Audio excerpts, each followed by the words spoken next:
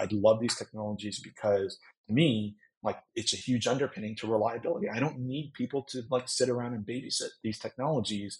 They're just going to function on their own.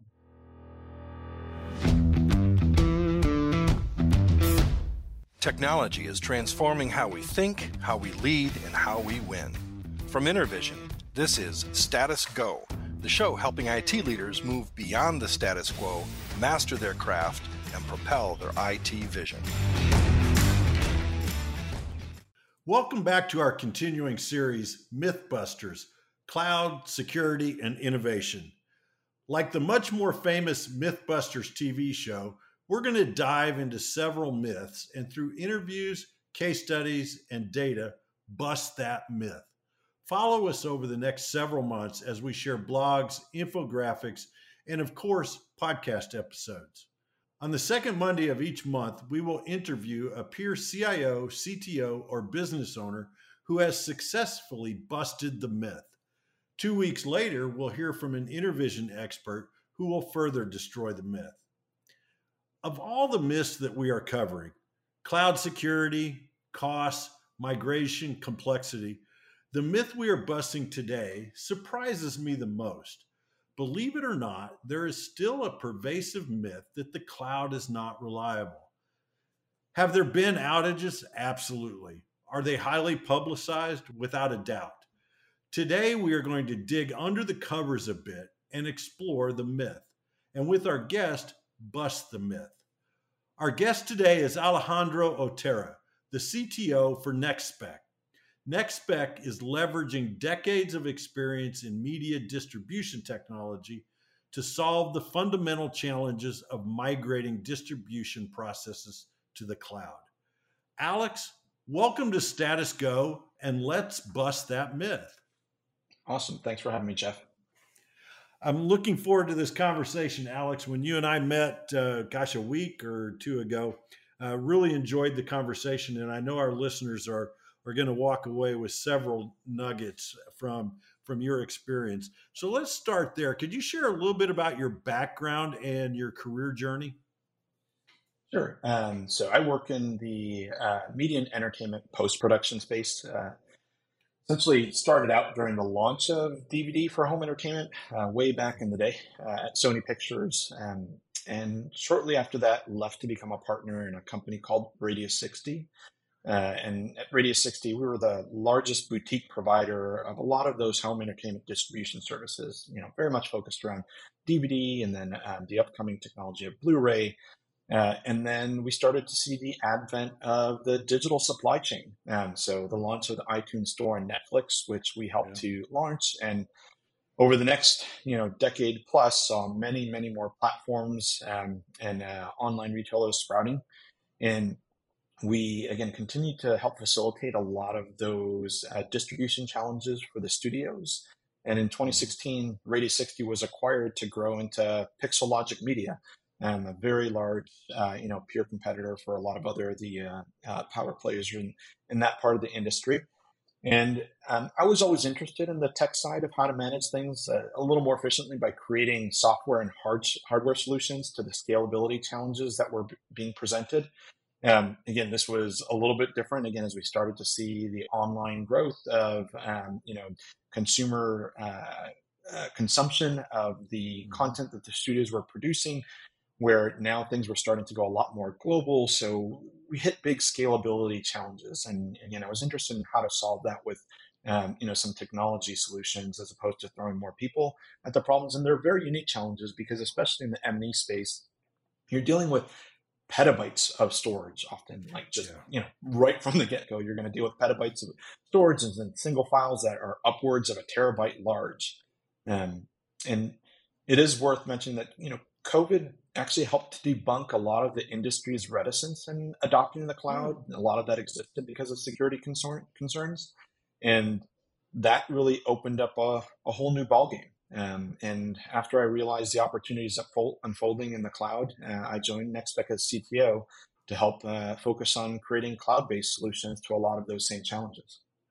Well, and I know we're going to get into this here in a few minutes, kind of that difference between on-prem and now working for a company that's born in the cloud. and a little bit about those differences. Tell us a bit about NextSpec, what it does, what products and services you all have, and then, if you don't mind, talk a little bit about the tech stack there at NextSpec. Sure. So NextSpec is a 2.5-year young company with a mission statement to create scalable cloud-hosted M&E solutions. We offer SaaS services for digital inventory management and also create supply chain workflow automation solutions. Again, everything pretty much cloud hosted. And in addition, we have what I guess could best be described as a skunkworks onboarding team.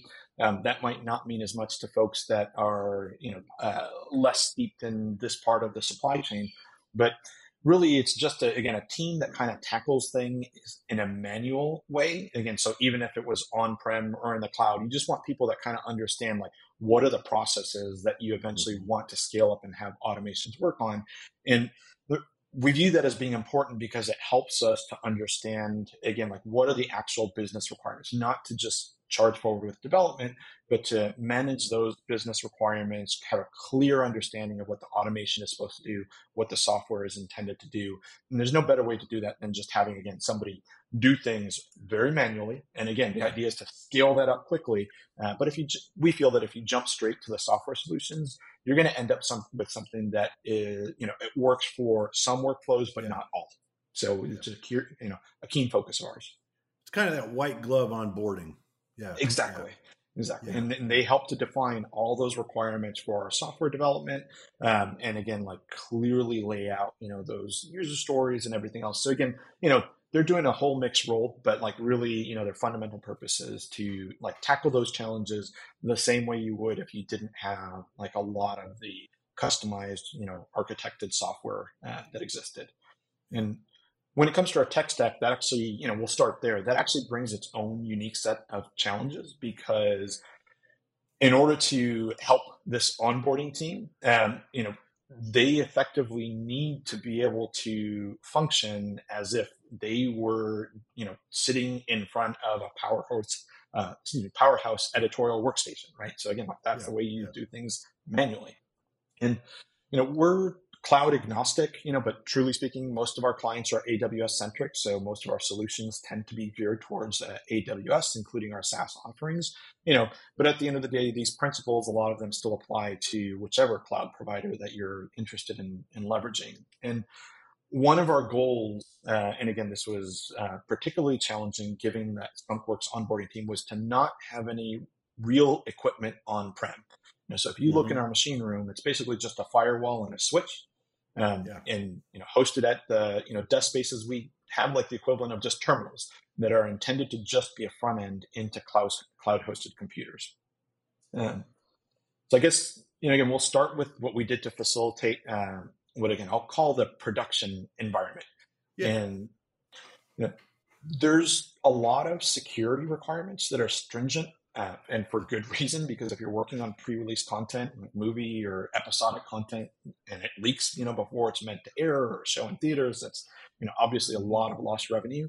So, one of the challenges with working in these production environments is that you expect to have like these two separate networks. They're typically called like a corporate network where you're doing like your daily business work, and then what is typically labeled a production network, and we call it a secure network.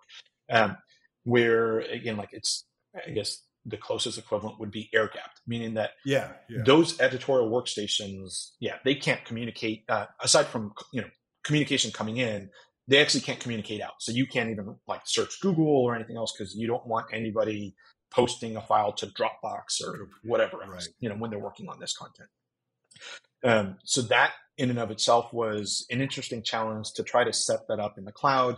Again, to quickly summarize, we just created two separate VPCs to mirror those same kind of environments in the cloud, and they were connected through to the equivalent on-prem VLANs, right? So inside our production VPC, that's communicating to the production VLAN on-prem where we have like, the terminal or emulate workstations. We're using that technology to remote into those hosted instances. And our production VPC has a storage gateway, like an AWS specific product deployed within there that serves as our NAS or network attached storage.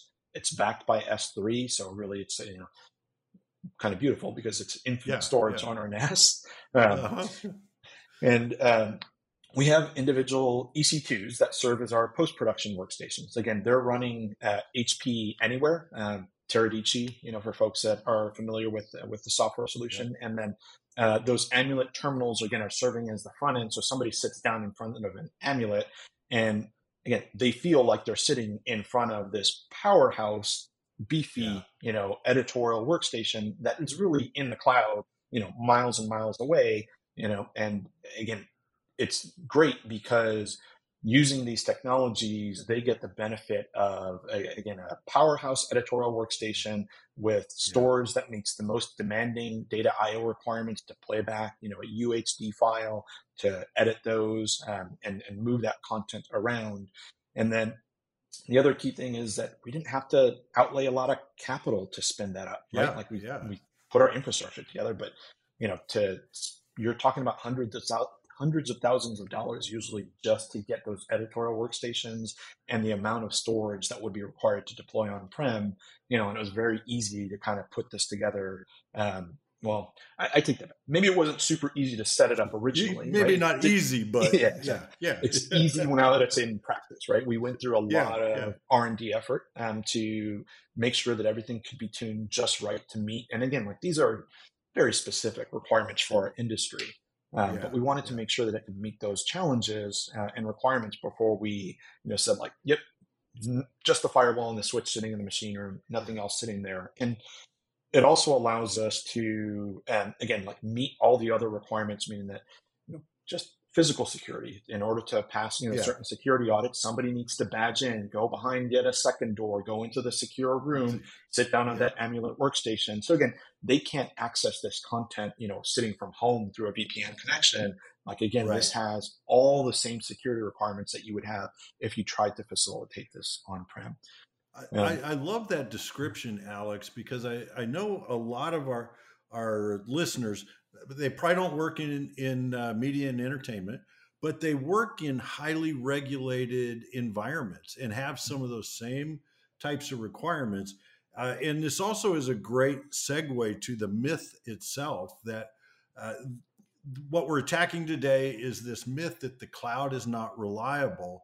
Yet you've been able to build this, we'll call it infrastructure, cloud-based infrastructure, that provides great response time and a feel like you're in front of a beefed up on-premises laptop or desktop. Where do you think this whole myth of the cloud's not reliable, where do you think that got started?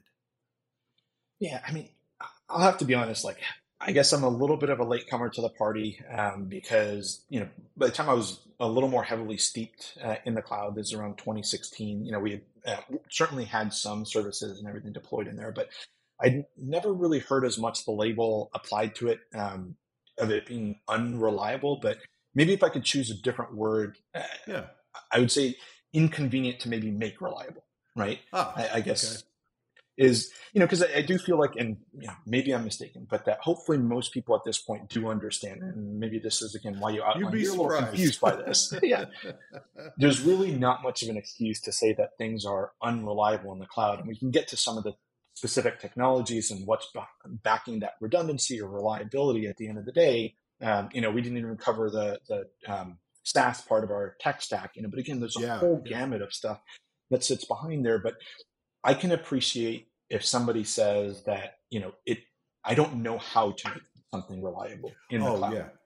And, I can certainly empathize and sympathize with that. And I guess that, the main thing is that the architecture principles to make something reliable, they can be a little more complicated, again, than you want to deal with or than what you're seeing in the on-prem world. But the truth is that there's a lot more ways to accomplish that reliability and redundancy in the cloud. And perhaps sometimes having too many options just creates that paralysis that like you don't know what to do, right? So you either don't deploy like some of the options that you have, or just kind of stop there because it's just, I've got 10 different things on the table. What's the right choice? Right. And again, I can appreciate that, but if you're just starting off on your cloud journey, like really that's again why you want a partner. And we use Intervision, but you want someone to break down those options for you in layman terms. And the reality is that the choices that you have, there typically isn't a bad choice of what you want to do in order to achieve that reliability or redundancy. But what I can say is that a lot of times there is a best choice for you and your organization, right? You're not going to make a bad choice if you, again, follow the principles of how you're intended to architect things in the cloud. But based on your priority, is it the redundancy itself? Is it cost? Like, where is your sliding scale of like where, and again, you do these same evaluations on-prem of, how much, how many hot spares do you want to have? Like, again, it's a different question, right? Or a different answer to the same question at the end of the day. Yeah. And you, again, if you don't have that knowledge right now, you can research it, or again, like leverage a partner that has already gone through this and have them put together for you. Yeah. Well, we're going to pause right there, speaking of partners, and we're going to listen to a short message from Intervision. As our listeners know, Intervision is the publisher of the Status Go podcast.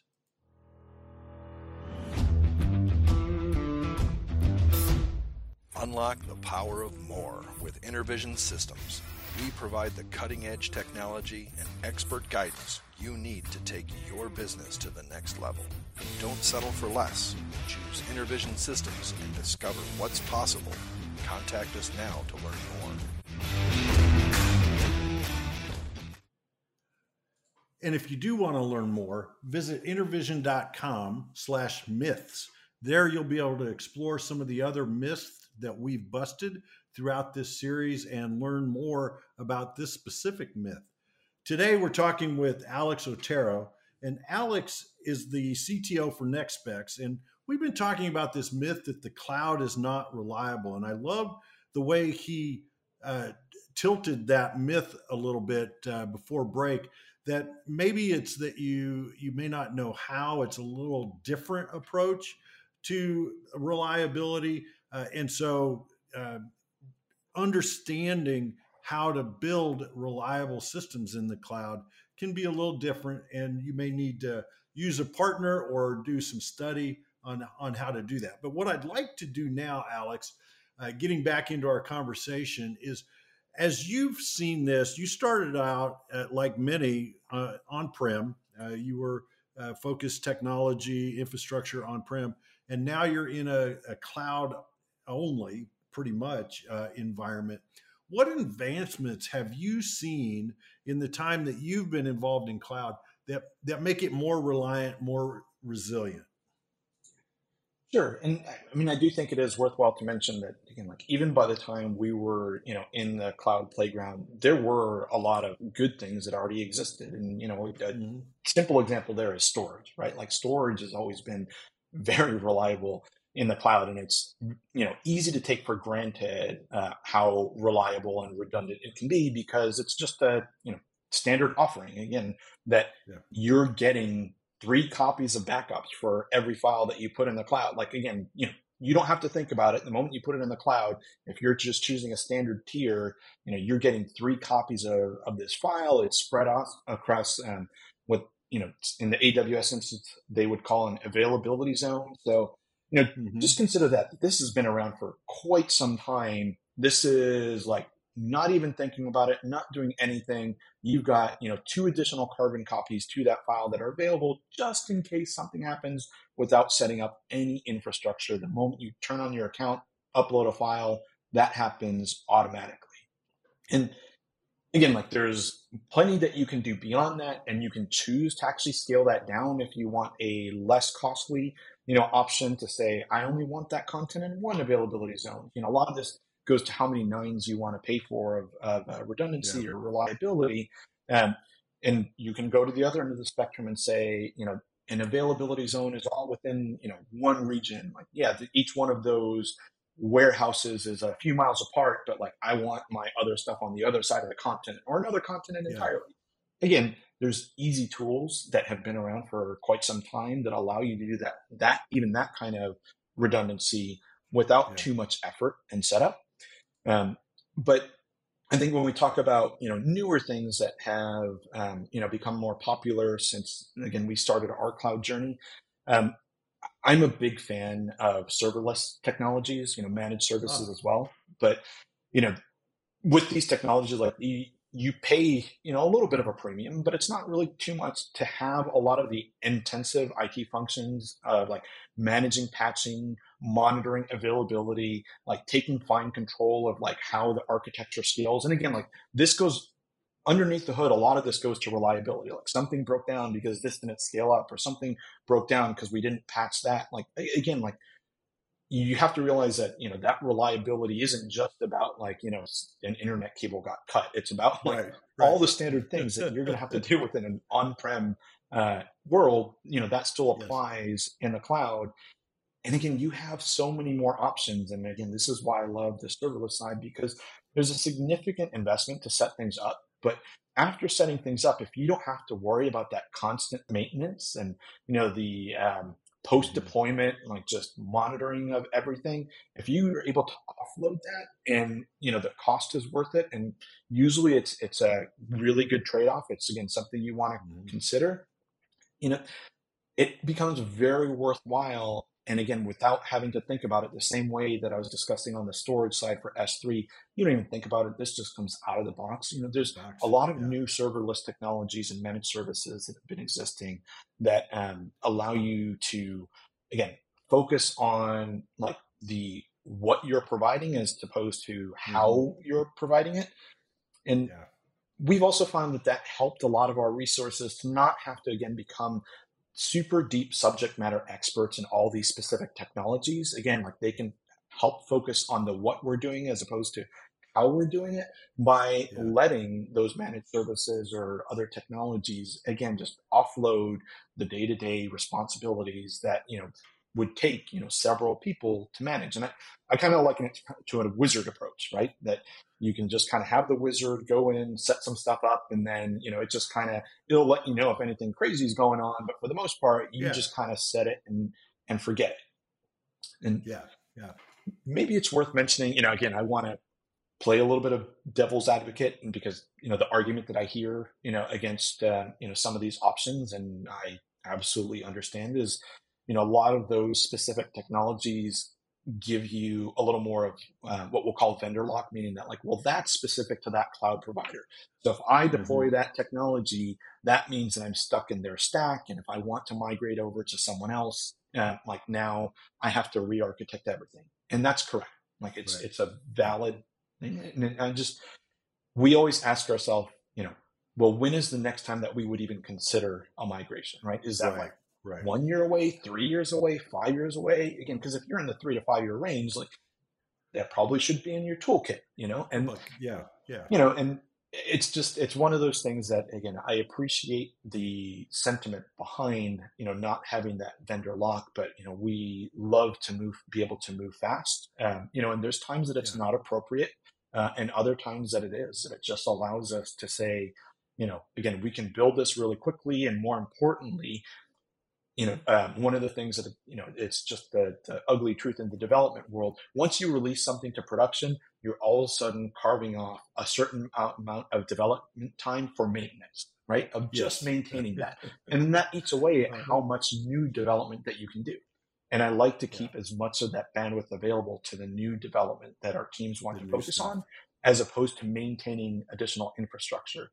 And so that's why, again, like I love these technologies, because to me, like it's a huge underpinning to reliability. I don't need people Yeah. to like sit around and babysit these technologies. They're just going to function on their own. You want them to do the more value add. So when we talk about reliability, we're not saying that there's never disruption, there's never possible downtime. How do the cloud providers, you mentioned you are mostly in AWS, but it sounds like you're also maybe in Azure, maybe Google Compute as well. How do they handle potential downtime or even the unexpected service disruption?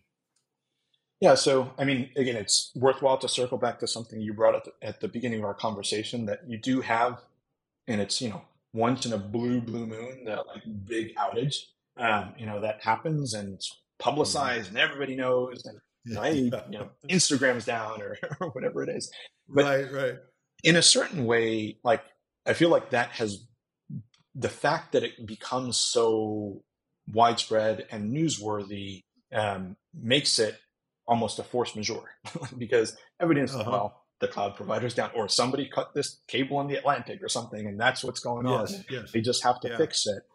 And most of our clients are dealing with the same exact problem of like this part of their infrastructure got cut off. Hmm. So I feel like there's a lot more understanding when something like that happens. But again, Yeah, like this yeah. is a rarity of this kind of stuff happening. Hmm. And the service providers are always very quick to act, bringing that back Yeah. online because obviously there's huge impact to a huge customer base. It's not like it's just that is dealing with this Yeah. issue. So there's an urgent need to get this fixed, which works to your benefit. That now, again, it's not just, five people in a machine room trying to figure this out. You've got probably 1,000 people trying to like Yeah. sort out whatever it is that's going on to get your systems back online at that point. And I think that there's still plenty of other situations where there's managed downtimes, meaning that the cloud provider is letting you know we expect to perform maintenance at these times, so there will be a Oh service yeah. disruption.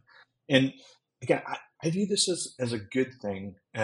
One of the neatest things that we observe is that when we start to deploy our cloud infrastructure using the tools that they provide, every time we deploy an instance or a serverless technology or whatever it's going to be, even certain software solutions, the operating system, through the tools that they're giving to us, you're getting the benefit of a free like warranty registration card, right? Like how often do your teams actually fill out that like registration card Yeah. afterwards Yeah. to get the notification from a vendor to say, hey, this patch is available or this or that. So for everything that you deploy using your tools, now the cloud provider is typically sending you a notification to say, you have this expected patch that is going to be applied or should be applied. In case you're fully managing it, they still know, right?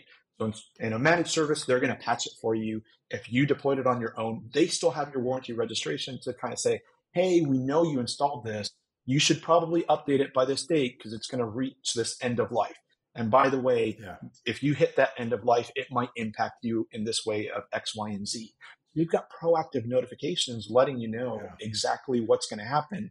And in other cases, as mentioned, when they're going to patch it for you to plan ahead for those managed downtimes. So again, I see it as a pretty neat benefit that Yeah. like, Yeah. what people would a lot of times forget to do on their own and like monitor to see It's an proactively. extra set of eyes Yeah. watching it, right? Yeah. Uh-huh. Yeah. Yeah. And then, you have a host of other options as well from the cloud providers where they have services that, again, will proactively monitor your infrastructure and environment. There's a lot of great third-party choices there too, that will go in and monitor the environment as well. But, I think that we've had pretty good experiences on that time. There's been a handful of times where I don't even want to call it a service disruption. It's just, it's almost, again, a bug that is found in Yeah. a certain part of it, the technology stack that's deployed. And we just reach out through the regular support channels and, open that Hmm. report. And again, I have to say that the support that we receive is extremely responsive, right? So they're getting back to us right away, asking us for more details if additional information is required. So again, usually those disruptions are minimized like when they do occur, or again, like we're planning ahead of time because they're letting us know there's an anticipated downtime for maintenance. So, Yeah. Yeah. When businesses that are out there that are thinking about moving more and more to the cloud, what steps can they take, in your opinion, to choose a reliable cloud provider? Or are they all pretty much on par anymore? yeah, I mean, I think at this point, any of the majors are going to be a reliable provider, at the end of the day for everything. And obviously, look look at the details and if there's specific things that you're looking to leverage in the cloud, you might want to do a little bit more research. But especially for like the kind of common set of solutions that you expect. Like all of the majors are going to be, pretty reliable at this stage. And then you have some specialty providers, like storage is a good instance. There's a lot of smaller players coming on the field for storage and things like that. And again, like I would argue that many of them still have great reliability metrics. But again, all you have to do is take their data and compare it against what one of the majors would have and say, like, is that as many nines as I want? But the data's all there. It's publicized. And I think that, you can't really make a bad choice. It just depends on what you want to do. And again, I'll circle back to I'd recommend to have a trusted partner, helping you plot your course. If you haven't started this journey, there's a lot of ways to achieve that reliability, but someone helping you by just saying what your needs are will help you sort through the information and uncover that best option. Like I said, there's often not wrong options, but there's typically a best or right option for your particular use case. And Intervision or any other trusted partner can help boil that down and just give you the pros and cons, right? So you can make the executive decision of what either cloud provider to go with or service to go with. Again, like that goes across the board, I think. Yeah. Alex, we've come to that point in time where it's time to bust the myth. So when you get off work today and you go, maybe you stop by the pub on the way home and you're talking with an IT peer, and they told you they were not leveraging the cloud because it is not reliable. What would you tell them? Yeah, I have to say, because I don't often hear this, I mean, for me, the answer is pretty simple. I would just say, prove it, right? Like, I think a lot of those myths just come from hearsay. And, they spoke to someone that had a bad experience or perhaps tried to do too much on their own as they were just getting started on their cloud journey. They might not have a staff that is, well-versed in the options that are out there because maybe they've dealt with the on-prem. But again, I'm just going to circle back to this. Like that's when you make a choice to, leverage the right, trusted party to help you out to make those decisions. But, I can't imagine that there is a use case that somebody could bring to me to say, here's the data here on why this, is unreliable. Where again, like at the very least, if you have the data, you couldn't debunk it and to just say, well, that's because, your load balancer was, properly configured. Like it has to do with configuration and the choices made and execution as opposed to the cloud itself, which again, you can make those same mistakes in an on-prem environment. And you just have more choices about how to achieve that reliability in the cloud. Don't let that paralyze you. Yeah, I love that. Prove it. Show me the data that backs up your assertion that it's not reliable. Well, Alex, here on Status Go, we are all about action, and we want to make sure that we leave our listeners with one or two things that they can go and do tomorrow because they listened to us today. So what would you recommend them go do as they're on their cloud journey? Yeah, I mean, I guess it depends on where you are in that cloud journey. If you're already in there, I would recommend, as I mentioned earlier, I love serverless and managed services offered by some of the cloud providers. So I'd recommend taking a look at how much you spend on maintenance and, on deploying some of those solutions, the, IT needs to effectively monitor them and maintain them. And take a look to see if the managed service or serverless options make sense for you so that you can deploy those resources on, again, more growth or other things like that, as opposed to just keeping the machine running. Because again, there's many ways to achieve that reliability and redundancy. So it's worthwhile to take stock with those newer technologies that are available there. And there's new ones across different products that are constantly launching. So, keeping abreast of that is definitely important. If you're not in the cloud, there's always barriers to that journey. But here, I just recommend that, look at some of the programs that the cloud providers offer to help facilitate a migration. And that's because a lot of times there's incentives to help ease a transition to move your on-prem footprint into the cloud.